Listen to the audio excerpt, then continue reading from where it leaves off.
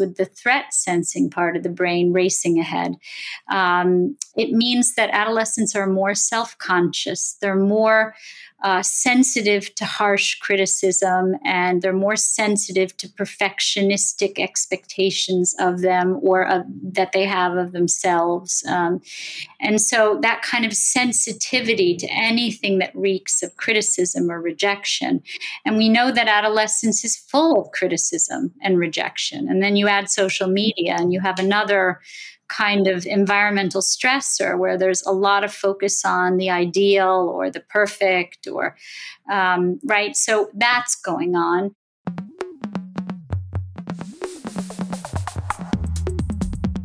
Hello and welcome to Mothers Matter podcast with me, Claire Pay. Today I'm talking with Erica Komisar. Erica is a New York psychoanalyst, parent coach and author, and just a brilliant advocate for mothers and the roles of mothers in their children's lives. And I'm delighted this is the third podcast with her. And she also spoke about mothers and guilt, which was episode 5, and mothers and anxiety, which was episode 19 of the first series. So in this podcast, we just jump on in there with questions about teenagers. And for any parents of teenagers or people who may be teenagers, she has a brilliant amount of advice and wisdom and encouragement for parents. I'd also like to mention the book that she's bringing out, which is called Chicken Little, The Sky Isn't Falling, Raising Resilient Adolescents in this New Age of Anxiety. In England, we call it, in the UK, we call it Chicken Licken. This is Chicken Little. And I'm also delighted to have a little mention at the beginning of the book in her credits. So that's wonderful. So I hope you really enjoy this podcast. Okay, well, Erica, thank you so much for talking to me on this podcast about your new book, which is called Chicken Little, The Sky Isn't Falling, Raising Resilient Adolescents in the New Age of Anxiety. So there's a lot to unpack there. Could you tell us, first of all, why you decided to write this book? Well, I wrote it because of the incredible suffering that I was seeing in my practice, that more and more adolescents were being diagnosed and were on medication, and parents really felt at a loss in terms of both how to help their children and how to feel close to their children. So it was really my way of writing a book that would address all the misinformation and misunderstandings about what was happening in terms of these mental disorders of anxiety and depression and ADHD and addictions.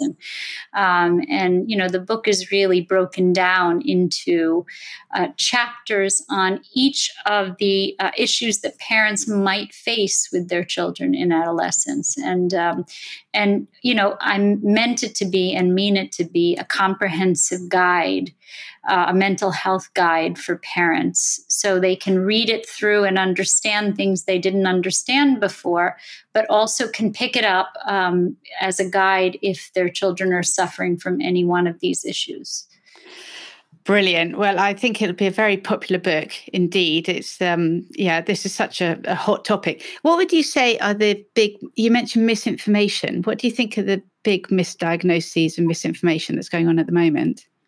Well, that anxiety and depression and ADHD are conditions in and of themselves, freestanding conditions that you should just medicate the symptoms away for, as opposed to trying to understand what is at the root of these symptoms, because they're really symptoms. They're bodily symptoms of stress. And so what we say is that anxiety, depression, and ADHD are all ways that our bodies express that we are encountering either internal or psychosocial stressors. But our society has become very superficial in terms of not asking the questions of where are these conditions coming from? What is the stress that we do have some control over? And so that's the biggest myth, if you will, or misconception. And I also think there are a lot of myths that are debunked in the book, as well as that parents should run to medication when their children are suffering. There are some situations where medication can be helpful, but it is never the first place that I advise parents to go when their children are suffering. The first place is to go to see a specialist who is a child or adolescent specialist and who is focused on feelings, a talk therapist who's focused on feelings, and can talk about feelings and talk about the internal conflicts that cause these issues of anxiety, depression, ADHD. Brilliant. Well, there's quite a few things occur to me in that. One is that what would be, if adolescents are feeling these stresses and so on, what would be a normal, is there a position in which adolescents would be acting normally and this behavior is normal and shouldn't be medicated, and you just go back to the source and try and treat the source, or that source may be normal for teenagers and they just have to get through it? Well, I mean, what's the difference between having a bad day, having an anxious day, having a circumstantially depressed day? You know, you did poorly on a test and you felt sad and disappointed, or you have a test tomorrow and you were worried about it. So worry and disappointment and sadness over a loss is not mental illness. That is part of the human condition of just being a feeling person. We say when there's intensity and degree, it turns into something that really you need to get help with. And what that means is, in the book, I list the symptoms and signs that parents should look for to know that their children are suffering in a way where they really need to then reach out and get help for their children and for themselves, right? But chronicity has a lot to do with it. So the intensity or number of symptoms and how intense those symptoms are, but also how long the symptoms last. So if symptoms last for more than 2 weeks, then it's not just a bad day or an anxious day. Right. So what would you expect normal teenage behavior to be? I mean, your book is about adolescence, which I think you say is 9 to 25. Yes. Is that the right word? It's much longer. Yeah. A long old time. Apparently in Roman time, it went on to 30 or something. I think it was 30. You weren't considered an adult till you were 30. Anyway, but I'd like to really focus on the teenage years. So the sort of 13 to 19, or probably 13 to 17 is probably the crucial sort of upheaval time. What would you expect to see in a normal teenage over the course of 6 months? What range of behaviors would be expected? Well, in the book, I split adolescence up into 3 phases, right? So you have early adolescence, which is 9 to 13. So I call that period the period of exploration. And what that means is that it's marked by a lot of physical change, puberty, the beginning of puberty, and all of the hormonal and physical and mood changes that come with puberty. Also, separation is in early adolescence, meaning physically distancing yourself from your parents to try to be a little more independent. But middle adolescence is what you're focusing on, which is a very painful period, 14 to 18. And there's a lot of important stuff that's going on in there. It's the period I call declaration. And it is the period of not just physically removing yourself from your parents, but trying to figure out who you are as an individual separate from them, meaning which parts of them and their beliefs and who they are do you want to keep and which parts do you want to leave behind. And we call that individuation, figuring out who you are separate from your parents. But there's also a lot of gender and sexuality identity formation going on, sexual experimentation going on. There's a tremendous amount of academic pressure that these kids feel at that point because they're starting not just to be present oriented, but starting to be forward looking into their future. And that it comes with a heavy burden of worrying about what the future holds. So that's middle adolescence. And then late adolescence is the period that I call confirmation, which is about 19 to 25. And that's more when you have personality and identity synthesis and integration, when you sort of the pieces come together more or less, and what I call finding your place in the adult world. So a late adolescent is really struggling with, where do I belong with my work? As Freud said, you have to have meaningful meaningful work and love to be a happy person? Where do I belong in terms of meaningful work? And where do I belong in terms of love? And where am I going to land with that? So those are the three phases. But so middle adolescence is really declaration of who you are. Easier said than done today because there are so many choices. And many more choices than ever before. And many people would get angry at me and say, well, many of these things aren't choices. But some of them are and some of them aren't. But the point is, 75 years ago, there were fewer choices in people's minds, and it was easier. I think now it's really a complicated environment. More work choices, more gender and sexuality choices, many more choices, and more choices, more overwhelming. So, what would how would you expect people to be behaving in that middle adolescent period? Well, again, there's still moody. There's still a lot of moodiness. There's what's happening is a kind of shifting socially. So there's a lot of disappointment and rejection and feelings of sadness about social groups shifting. There's something called asymmetrical brain development that's happening in adolescence. And what that basically means is that the emotional regulation part of the brain that keeps emotions from going too high or too low, that part of the brain isn't fully developed until about 25, and it kind of lags behind in development, whereas the other two parts of the brain related to adolescent brain development, the reward centers of the brain and the limbic system, or the threat sensing parts of the brain, are racing ahead in development. So you have this kind of asymmetrical development, and that's problematic for adolescents, because what that means is, for instance, with the threat sensing part of the brain racing ahead, it means that adolescents are more self-conscious. They're more sensitive to harsh criticism, and they're more sensitive to perfectionistic expectations of them or that they have of themselves. And so that kind of sensitivity to anything that reeks of criticism or rejection. And we know that adolescence is full of criticism and rejection. And then you add social media and you have another kind of environmental stressor where there's a lot of focus on the ideal or the perfect or right. So that's going on. And also the reward center of the brain, which is the part that responds to stimulation. We know because it's racing ahead in development without the emotional regulation part being able to balance it.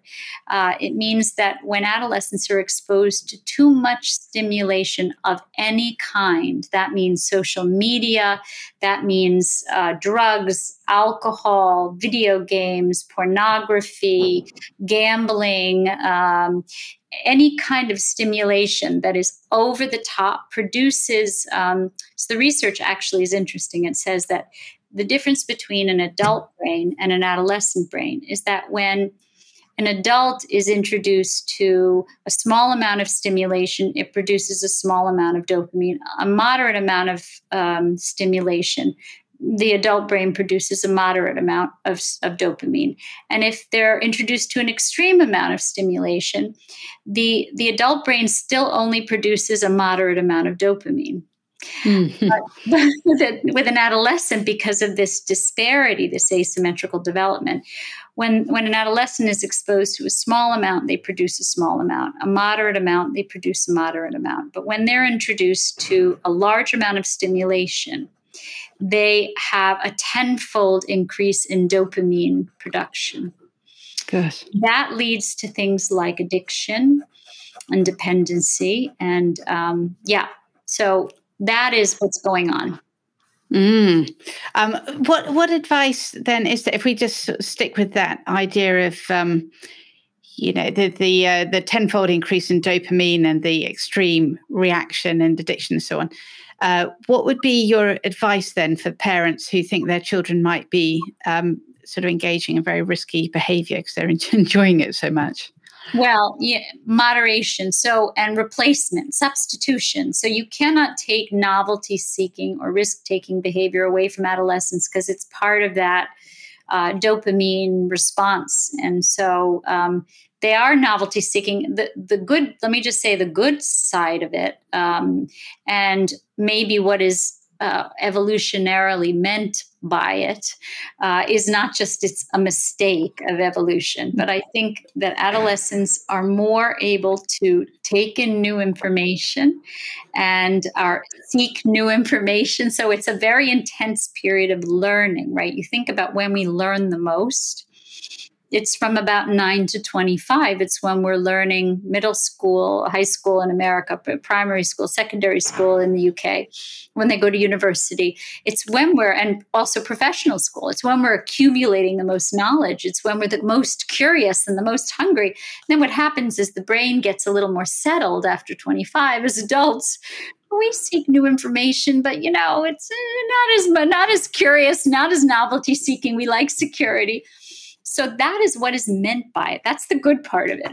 The downside of it is too much is too much. And so the idea is that at a very early age, and so my book is also meant to be a preventative book, because if you set limits with adolescents early enough and you reward them, because the brain is also very susceptible to rewards, remember, if you reward them with things like money, there's research to show that if you actually give your adolescent a 30 pounds, I'll say, I don't know. It's, I'm thinking in America, we would say give $50 for every A that they get on a major exam, but I don't know what it would be in the UK, right? So 20 pounds, 20 pounds for every A. Okay. That actually motivates them, because the reward centers of the brain are highly motivated. So moderation, with the ability of parents to set limits. We have the ability to set limits, but set them early rather than late, because once they've already experienced the over-the-top dopamine, you may have missed your window. But rewards, and then last but not least, and I'll use a metaphor if I can, Claire. If you step on a landmine and you're going to take your foot off, you got to find a really big rock to put on the landmine. Otherwise, So what's the big rock? You have to find substitutions for the novelty that are healthier. So for instance, if you have a very risk-taking kid, you get them into rock climbing in a supervised way. You get them into skiing. You get them into any kind of physical exercise that's a little risky but is supervised. Believe it or not, that can be the big rock that replaces it. Would it work with, just to sort of cross all the metaphors, with virtual reality? Could you get them back on the screens playing Call of Duty with that? You can, but that actually stimulates. So physical exercise actually has been known to do very good things. I would say it's better to actually physically get them into something. But to say that with some adolescents, when they turn to video games, again, nothing is all bad, right? So we know that video games can also be a release for some adolescents who are more balanced. They can be a release of aggression, of desire, of, all kinds of things. But I would say physical exercise is more associated with healthy things. For instance, the hippocampus. Remember, the hippocampus is the part of the brain that we have something called working memory in, which is the ability to learn comes from our ability to retain information. And what research has shown is that when kids get more physical exercise, they have a greater capacity to learn, because the working memory parts of their brain are stimulated. So there's many ways in which physical exercise is both a way to address the novelty and risk-taking behaviors, and it's also a way to help them to increase their ability to learn. And so, and there's other things I talk about in the book too, but you have to replace, you're not going to take away the novelty seeking. The other thing is, believe it or not, allowing your child to drive a car if they're not completely imbalanced, and they have lessons and they get a license and they understand the implications. There's a little bit of risk taking in there that they then, that replaces the need to sometimes go out and do drugs. Or so it's finding the big rock to replace your foot, but it's not saying I can get rid of this behavior totally, because it's actually organic to being, it's biologically connected to being adolescent. Brilliant. And just going back quickly to this sort of incentivizing our young people to, giving them money if they get a good grade. What happens if they don't get a good grade? Because not only are they disappointed themselves, but then they don't get the money. It's a double whammy. Right. Well, you don't punish them for not getting the good grade, but they don't get the money. But that doesn't mean you punish them, and you can say, that's okay. We all have bad days, and, the most important thing is to try. But, next time, maybe we can figure out how you can, do it so you spend more time studying, or maybe we get a tutor, or I can help you, but yeah, you're not going to reward them if they're not getting a good grade, but you also don't punish them. So there's a difference between, it's not a binary thing, right? It's not either you're great or you suck. It's just, you're saying, look, it's okay if you don't get a good grade, but if you do get this grade, then you get this money, and you can save for a bicycle, or you can save for a video game, or whatever.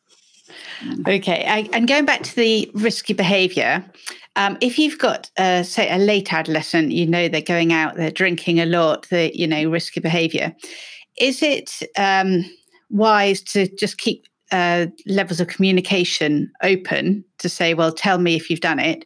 Or does that come across as condoning the behavior? Or do you say that's totally unacceptable and get furious if you find out, and then they do it behind your back? How do you go about it? So I think it's very important to have boundaries between parents and adolescents. And that means that you are the limit setter for them, and they don't have the capacity to set limits for themselves. So they still need you to set limits, flexible limits. And I write in the book stories about parents who are inflexible with their limits. But having flexible limits, because sometimes limits are meant to be stretched and broken and changed based on circumstances. But we are the limit setters, and therefore we can't be their friends. And so the one thing I encourage parents not to do is to drink with their children or do illegal drugs with their children.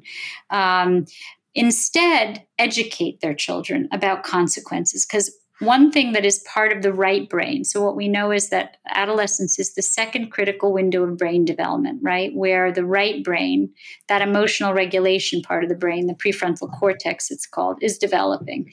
And we know that in that window, just like in the first window, it's a period of, where parents have a great influence over their children to help regulate things that can't be regulated. Executive functioning is part of the right brain.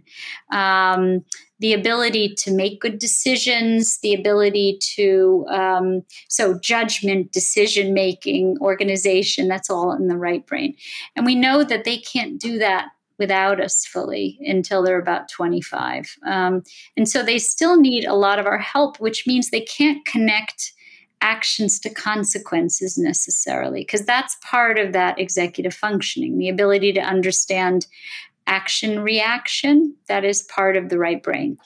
And so it's our job to teach them that, we know, and you want to keep open communication, because that's what keeps your child in a state of trusting you and sharing with you. But there's a difference between condoning and listening and not judging, and saying, look, I know you're going to try stuff and experiment. I did, your dad did, everybody experiments, but there's a big difference between experimenting and going over the top.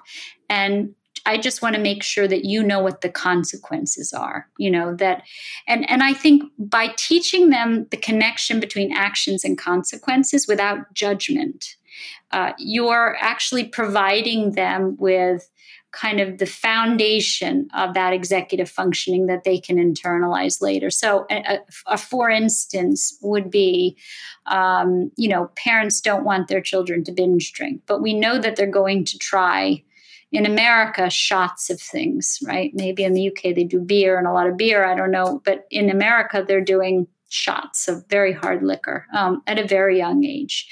And that's different than when I grew up. People did shots, but mostly we drank beer or whatever it was. And you don't get alcohol poisoning and die necessarily from beer. You can pass out, you can vomit, but from doing 12 shots or 15 shots of vodka, you can actually get alcohol poisoning and die. And that's what happens in fraternities in America, right? And I'm sure it happens in the UK too.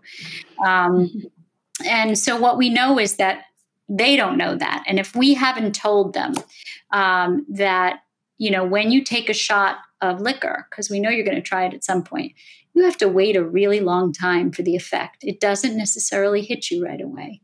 And if you go ahead and just do another shot and another shot and another shot because you're not feeling anything, then what happens is your body gets overloaded with alcohol and you can actually die of alcohol poisoning. And so that is our job to teach them that. And most parents think, well, I can't talk about alcohol.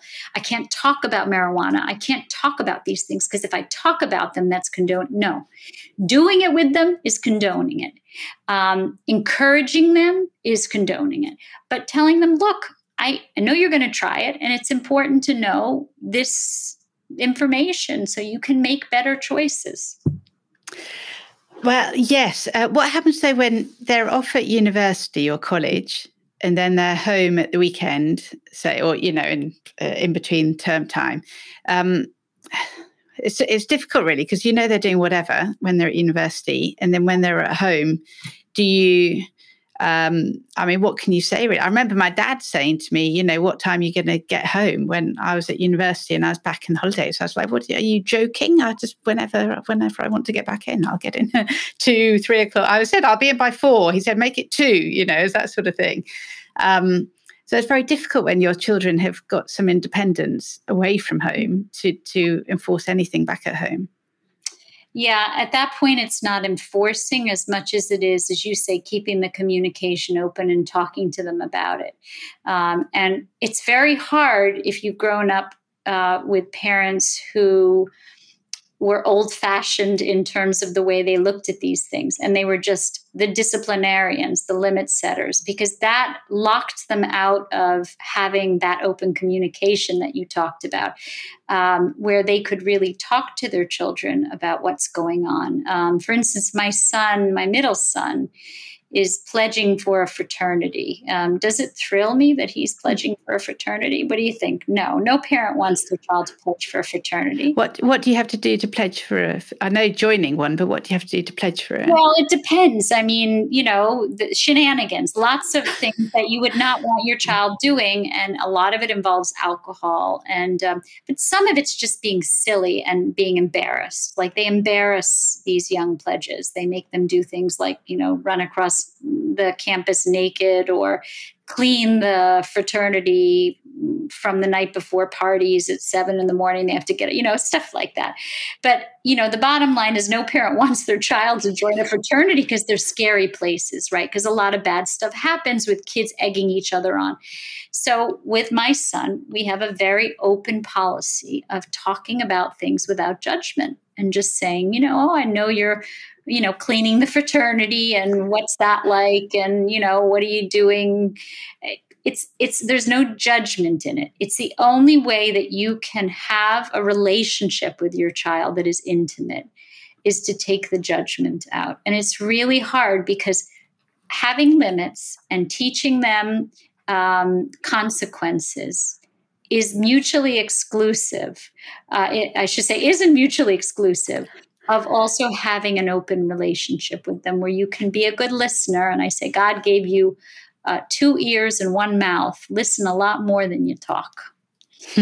And so the idea is just really asking open-ended questions and listening. And if there's an opportunity, ask them if they understand. I wonder if you understand what the consequences of smoking marijuana every day are versus once a week? Or have you read any of the research? Or do you think about it? Or it's that kind of, that is non-judgmental and more informative. Yeah. Is it, you'll probably know the answer to this, something about we form our opinions as we try to express them? Is there something about getting people to explain what they understand and so on, so they can talk it out?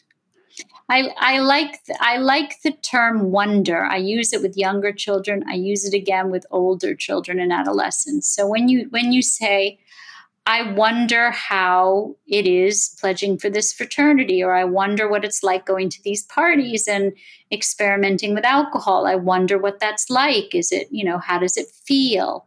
And what you're doing when you're asking them about their feelings, it's an open-ended question. And you're basically leaving lots of room for them to express. You're encouraging expression. And if you're scared to hear what they express, then you keep that door shut. And then they're alone with a lot of these things. The idea that parents say to their kids, look, I know you're going to experiment with alcohol, but drinking too much alcohol makes you feel physically sick, and it also can, make you, not have a good day the next day or not do well on a test. That, or I wonder if you know that. And if you feel sick or you don't want to drink or you're tired of drinking and you want to come home, you can call me and there'll be no judgment and I'll come pick you up. And that's with a younger adolescent, right? Again, taking the judgment out, and really asking open-ended questions and being just emotionally attuned. That's really what it's about. It's about being emotionally attuned. When we are judgmental, when we're defensive, it means that we're judgmental, right? So if we get defensive with our children, then it means that we're judgmental. Using your word wonder, though, I wonder whether when they are trying to answer those questions, they're formulating for themselves how they think about things that they might not have thought about it before. Right. It's getting children to think. So our job is not only helping to regulate their emotions, but stimulating that part of their brain, that executive functioning, to think about things like cause and effect and consequences and judgment and making good decisions. And so we are there to help stimulate that part of the brain that really gets them to start to use that part of the brain, right? You use it or you lose it, or you never form it. Yes. Yeah. Okay, well, going back to what you was talking about at the beginning and the title of your book about the age of anxiety, do you think being a teenager is more difficult now than it has been in the past? Is there a particular anxiety in society? And if so, where's that come from?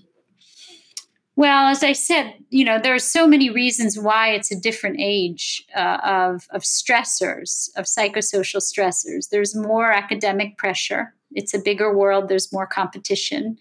There is social media, which is sort of an amplifier of children's insecurities and harsh criticism. There is threats of global warming.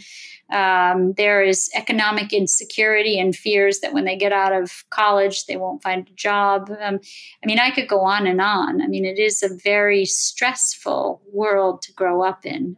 These kids feel they have to have resumes by the time they're 14, and they have to do extraordinary things and aspire to being extraordinary. Otherwise, they won't get into university. They're adultomorphized. They're treated like adults before they are adults, and expected to be amazing. When, I'm 57, when I was a teenager, I wasn't amazing, and nor was I expected to be amazing, because I just knew that my parents knew that life is a process and, you'll figure it out as you go.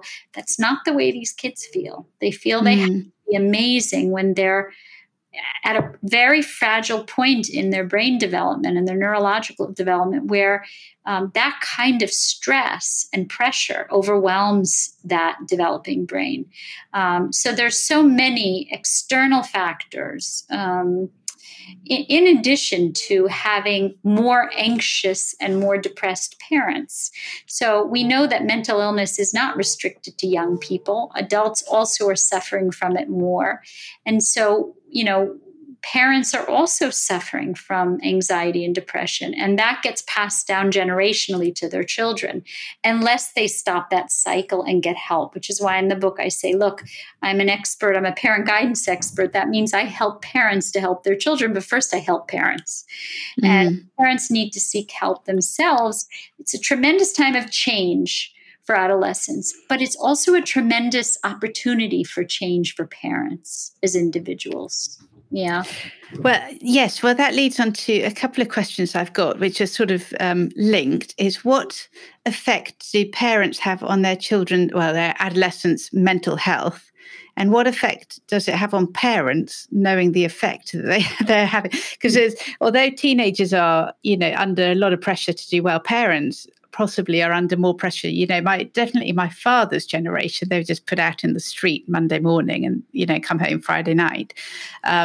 Whereas in our generation, I think we play with our children much more. We interact with them more, when we have time. We're much more conscious of being parents. We're not just sort of coexisting.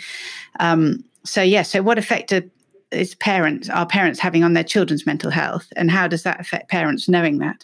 So think of a little checklist for parents. These are the things that are going to affect your children. Your self-esteem, your self-awareness, your self-regulation. That means your ability to regulate your own emotions, your own resilience. If you are resilient to stressful events, your emotional security. If you are not emotionally secure, you can't really expect your children to be emotionally secure. So we go down that checklist and we say, well, I'm that, but I'm not that, and I'm that. If any of those boxes are unchecked, then it's important to go get help so you can then be the best parent. We all want to be the best parent that we can be to our children. And I know in America, there's always, and in the UK, there's always the challenge of, are there enough mental health services for people? Are they affordable enough? What we know is the digital mental health services now, because of COVID, have become accessible and they're less expensive. We also know that the world is taking a good look at mental health services overall and saying, you know what? We need more. We need to fund more. It's why I come to the UK, as you know, Claire, often to talk to policymakers about policy and where money should be spent in terms of children and their well-being and families and their well-being. The world is taking a good look at it. But the other thing, and I think but maybe a lot of people don't know, is that in major cities, there are always psychoanalytic institutes. And I'm a psychoanalyst, right? They are the terminal, being a psychoanalyst is the terminal degree in talk therapy. It is the most knowledgeable, wise, educated endpoint for people who do talk therapy. It's the longest training. And these psychoanalytic institutes have trainees who are already in their own right established therapists who are going back for more training and more in-depth training. And those therapists are seeing patients at a low fee and then are being supervised by senior analysts. So if you contact a psychoanalytic institute in London, like the Tavistock has a low fee clinic, the Anna Freud Center in London, and there are others in the UK and in major cities. There's probably one in Manchester. And if you call those psychoanalytic institutes and ask for a low fee referral, they will give you one. And they are very experienced therapists, child therapists, adolescent therapists, and adult therapists. So as a parent, there really is no more excuse for not getting help for yourself because it is more available. Yes, well, I'm aware that particularly you were talking about teenagers discovering themselves, and one of the things is to separate from parents. And one of the ways they demonstrate that is by finding parents intolerable and very, very annoying. Mm-hmm. And I've spoken to other mothers whose self-esteem's taken a real dive when their teenage girls in particular have hit sort of 14, 15. they've really struggled with their self-esteem because they're always being told they're useless. My daughter feels like she's the only competent person in the household now, but she's great. I don't have a problem with her. She's okay. But, some people, I think their teenagers are brutal to them. They're really nasty to their mothers and their fathers in a sort of different way. How can mothers in particular, say, keep their self-esteem up during this time of the separation from their teenagers? So I always say that children turn from dogs when they're little to cats when they're adolescent. And anybody who's had a dog or a cat knows what I mean by that analogy. So, dogs are dependent and cuddly and, want a lot of attention and want to be close to you and, want you to love them and want to love you. And that's what little kids are. If you are present enough, you develop that that healthy dependency with them. Then they become adolescents. And as you say, they need to push you away. And sometimes the more intimate they are with you when they're little, the harder they need to push away from you. So I always use the analogy of a fast-flowing river with a dock and a boat. And the boat keeps running into the dock. You're the dock, your child is the boat. And sometimes you just need to push away from that dock so hard to get away from that dock in such a fast-flowing, strong current. And that is really the current that pushes them back to the sweet dependency of their early years, but would then not allow them to continue on their developmental path of moving forward and becoming independent of you. I remind parents that we will all die and leave our children, and we want to leave our children able to care for themselves. We don't want to leave our children excessively dependent. So, and sometimes parents are relieved to hear that sometimes the more aggressive a child is, not always, but sometimes the more aggressive they are, the harder it is to leave home, right? So you have to push very hard against your parents. But it takes a lot of security. It takes a lot of resilience as a parent, so it's why I said, if you are not resilient, if you can't regulate your emotions, meaning if you, when you feel disappointed, you go into the despairs of hopelessness, of rejection and abandonment, then it's not to do with your child. It's to do with something earlier for you, right? So we know that there's generational expression of pain, and that if we have gone into parenting in pain from our childhood that has been uncovered by parenting, then that sort of pops up for uncomfortable moments for us, right? So, but the idea is that we have to be resilient. We can't take things personally. We have to be able to bear and contain, the word is contain, a lot of aggression from our children, understanding that they do this to preserve their independence, not because they hate us. And they might even tell you they hate you and they wish you weren't their parent and you suck and all this. And you have to be able to hold it and say, I hear you. It's really hard.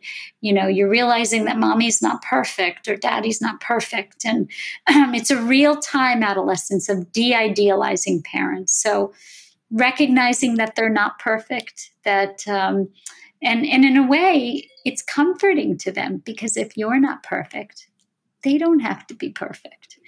But if you react defensively, or you react in anger or retaliate in anger, then they've struck a chord in you that doesn't have to do with them. Yeah. I just wanted to move on to another issue as well, about the romantic relationships that teenagers start forming. We all know there's going to be breakups along the way. And if you hear, all female singers, have been dumped by horrendously awful boys along the way, you'd never want to go out with Dua Lipa. She hates all her ex-boyfriends. But, there's a real anger. There's a real sort of instinctive sense of this person, you must hate them in order to separate. But as a parent, what can you do when you're, I have a girl and a boy, so we're going to see it. We can't say all boys are horrible or all girls are horrible. They're both going to be sort of the dumper and the dumpy or the whatever. How do you support a teenager going through a relational breakup? Because you don't want to say, well, you're a bit unreasonable yourself sometimes, or do you take their side? How do you help them through it? Well, I think it's important to be subjectively supportive of your child. I think you can leave objectivity to their therapist. I don't think you need to be so objective with them, but I do think you can help them process the experience of loss. You can help them to mourn, because when you lose a boyfriend or girlfriend when you're adolescent, it feels more painful. I mean, I don't know if anybody listening remembers their first heartbreak. It's not like the heartbreak of an adult. It feels like something deeper and more painful. And you say the cut cuts deeper in adolescence because the loss is pervasive throughout their experience of adolescence. They're losing the idealized parent of their childhood. They're also losing the sweet dependency of being a young child. And there's a lot of loss. They're losing you in a way and adopting a different version of you. So there's so much loss already that when they find their first love, who is really helps to carry them away from and helps in the process of separation from their parents, having somebody to cling to and be dependent on instead of your parents. It's like exchanging one love object for another. But then when you lose that person, it can feel absolutely devastating. And so being empathic and trying to remember what it was like to be an adolescent, that the pain is not, some parents sort of think it's cute that their adolescents are in relationships or attached to people their age, but it doesn't feel cute to them. It's absolutely devastating. And so then you have to dig deep. And I think we're better parents when we can remember empathically the pain that we experienced. A lot of adults have amnesia when it comes to their adolescence, and that's a problem. Or amnesia when it comes to their childhood, because when we have amnesia, we can't empathically connect with our children's experiences or their feelings. Another reason to go into therapy. If you can't remember your pain from childhood, you need to go to talk to somebody to try to remember it so you can better connect with your children's pain. But it is an incredibly devastating experience. I think we teach our adolescents something called reciprocity, whether it has to do with their friendships or their relationships with a significant other. We teach them the fact that relationships in life are about matching. And that until we find relationships where we love a person as much as they love us, that we haven't found that reciprocity, whether it's with girlfriends or guy friends or boyfriends or girlfriends.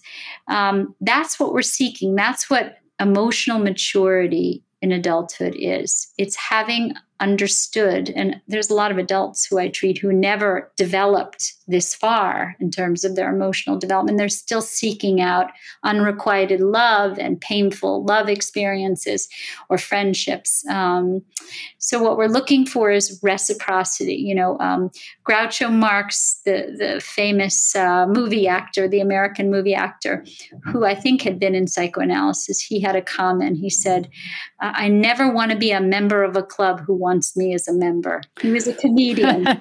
That was meant to be ironic and say, right, we know when we're seeking relationships with people who don't want us to be a member of their club, that's not reciprocity. And we have to teach our children that from a very young age. But then it comes up intensely in adolescence. What you said there makes me think about friendships more, that I think with friendships, there's possibly more room for grace and tolerance. That if we, my daughter's got some very good friends. Some of them are a bit sketchy. Some of them are not as sort of organized as she is or whatever. And I'm trying to teach her that, first of all, friendships are, you don't have that many friends in life, and you have to value people, and you aren't going to find people who are perfect. I think, would you say there's probably more forgiveness in the friendship zone, particularly with girls? They sort of zone in and out of each other a little bit. But if you're going to have very high standards for who can be your friend, you might end up with no friends. But for romantic relationships, it's almost the opposite. You do have to have high standards. Well, I mean, it's interesting. They're really not that different in terms of, you can be perfectionistic in friendships as well. And also, I think the idea that friendships, particularly with girls, can feel like love relationships. I mean, literally, they can be so intimate that when your girlfriends turn away from you or drop you for another group of girls or whatever, or kick you out of the group or whatever, it can feel like losing a lover. I mean, without it being a lover. So I think any relationships that are separate from parental and sibling relationships get very intense. And I think it's because they have to leave home and they're clinging to some other kind of intimacy and dependency. And so any relationships, whether they're girlfriends or a boyfriend or girlfriend, if it's a boy, feel just very intense. So we have to take them seriously when they tell us how intense they are. We have to be empathic with great seriousness and dig very deep to relate to their experience, that this isn't just a cute, like little high school, whatever relationship. This is a very serious thing for them. And it's a very serious feeling heartbreak. You remember Romeo and Juliet? I mean, that is, things are felt very deeply, maybe more deeply than they are in adulthood. Absolutely. But do you think within friendships there's room for fallibility? That people do have these very high expectations of others, and everyone's going to let them down at some point. And if you think, well, I try to say to my daughter, they're just having a bad day, and I'm sure they're still your friends. And it's different. It's different. Depends what's happened. If they've been nasty and gone off with someone else, that's and been cruel to you, that's one thing. But if they just, I don't know, didn't really think of you one day and then they thought of you another, I just wonder whether people have very high standards and expectations of others that then makes it difficult just to let some things go and move on, carry on being friends. I think adolescents are very sensitive. Remember, the threat sensing part of their brain is on high alert. So that's very hypervigilant. And that means anything that even reeks of abandonment or rejection or harsh criticism. When you get older and you're an adult and your friend says something stupid to you that's mean or whatever, you talk it out and you say, that wasn't very nice, and you get on with things. But when you're adolescent, because that threat sensing part of the brain is so active, they're very on high alert for anything that feels like rejection or criticism. So one thing we can do as parents is to be very good listeners and take that hurt very seriously, but help to soften the edges. And the way we do that is ask open-ended questions without dismissing their reality, because their reality is their reality. That is reality to them. But you could ask open-ended questions and say, I hear that your friend said something that was really mean. How does that feel? How did it make you feel? Is it something that you feel you could forgive her for? I mean, what you're doing really is you're trying to get them to talk to you. That's really what we're trying to do, is trying to get our adolescents to talk to us and process, rather than just process alone. Right? Yes. Could you say more on the getting adolescents to talk to us? Because that people say, "Oh, my children never talk to me." You say, "How was school?" They say, "Good," and then that's it. Well, the way I think about it is, talkers get people to talk. So if you were not a talker when your kids were little, I'm quite a talker. I talk a lot. I talk a lot about feelings. I don't just talk about events or I went to the supermarket and I took a shower. No, that's not going to get you. So like, did you go to school today or you took a test today? What do you find out other than they took a test, right? So, kind of skip the events and go to the feelings. And so if you talk to kids from a very young age about feelings, then they learn at a very young age to talk about feelings. That's how but if you just talk about events and superficial things, then they never learn to talk about feelings. If you talk about feelings with your spouse openly in the house, I had such a bad day. I'm Jewish, so we're always accused of complaining and talking about feelings too much. Actually, it's in that way we model, talking about feelings, and it's very open. The more openly you talk about feelings in the home from the very beginning, it's never too late. It's never too late to do it. They might go, what happened to mom and dad? Like they must have gotten therapy. Oh my God.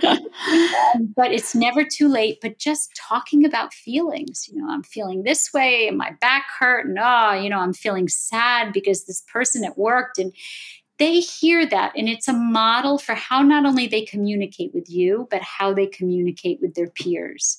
But if you're a house that is a quiet house where things are very internal and very repressed, then it's generational transmission. That is how they will interact. And so, you can recreate the wheel in adolescence because you have this other critical window of brain development where they're going to be like, listening and they're still around and you can still sort of talk about feelings and be a talking person. And that's how they learn to talk. And how about getting the right occasion to talk to them? If they're not opening up? So you can only talk to them when their defenses are down.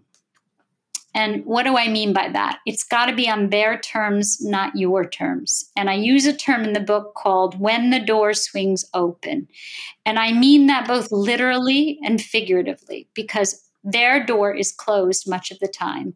And it's only when the door swings open, both literally where they'll let you in and figuratively where they are open because you are present enough for them that they actually will communicate with you.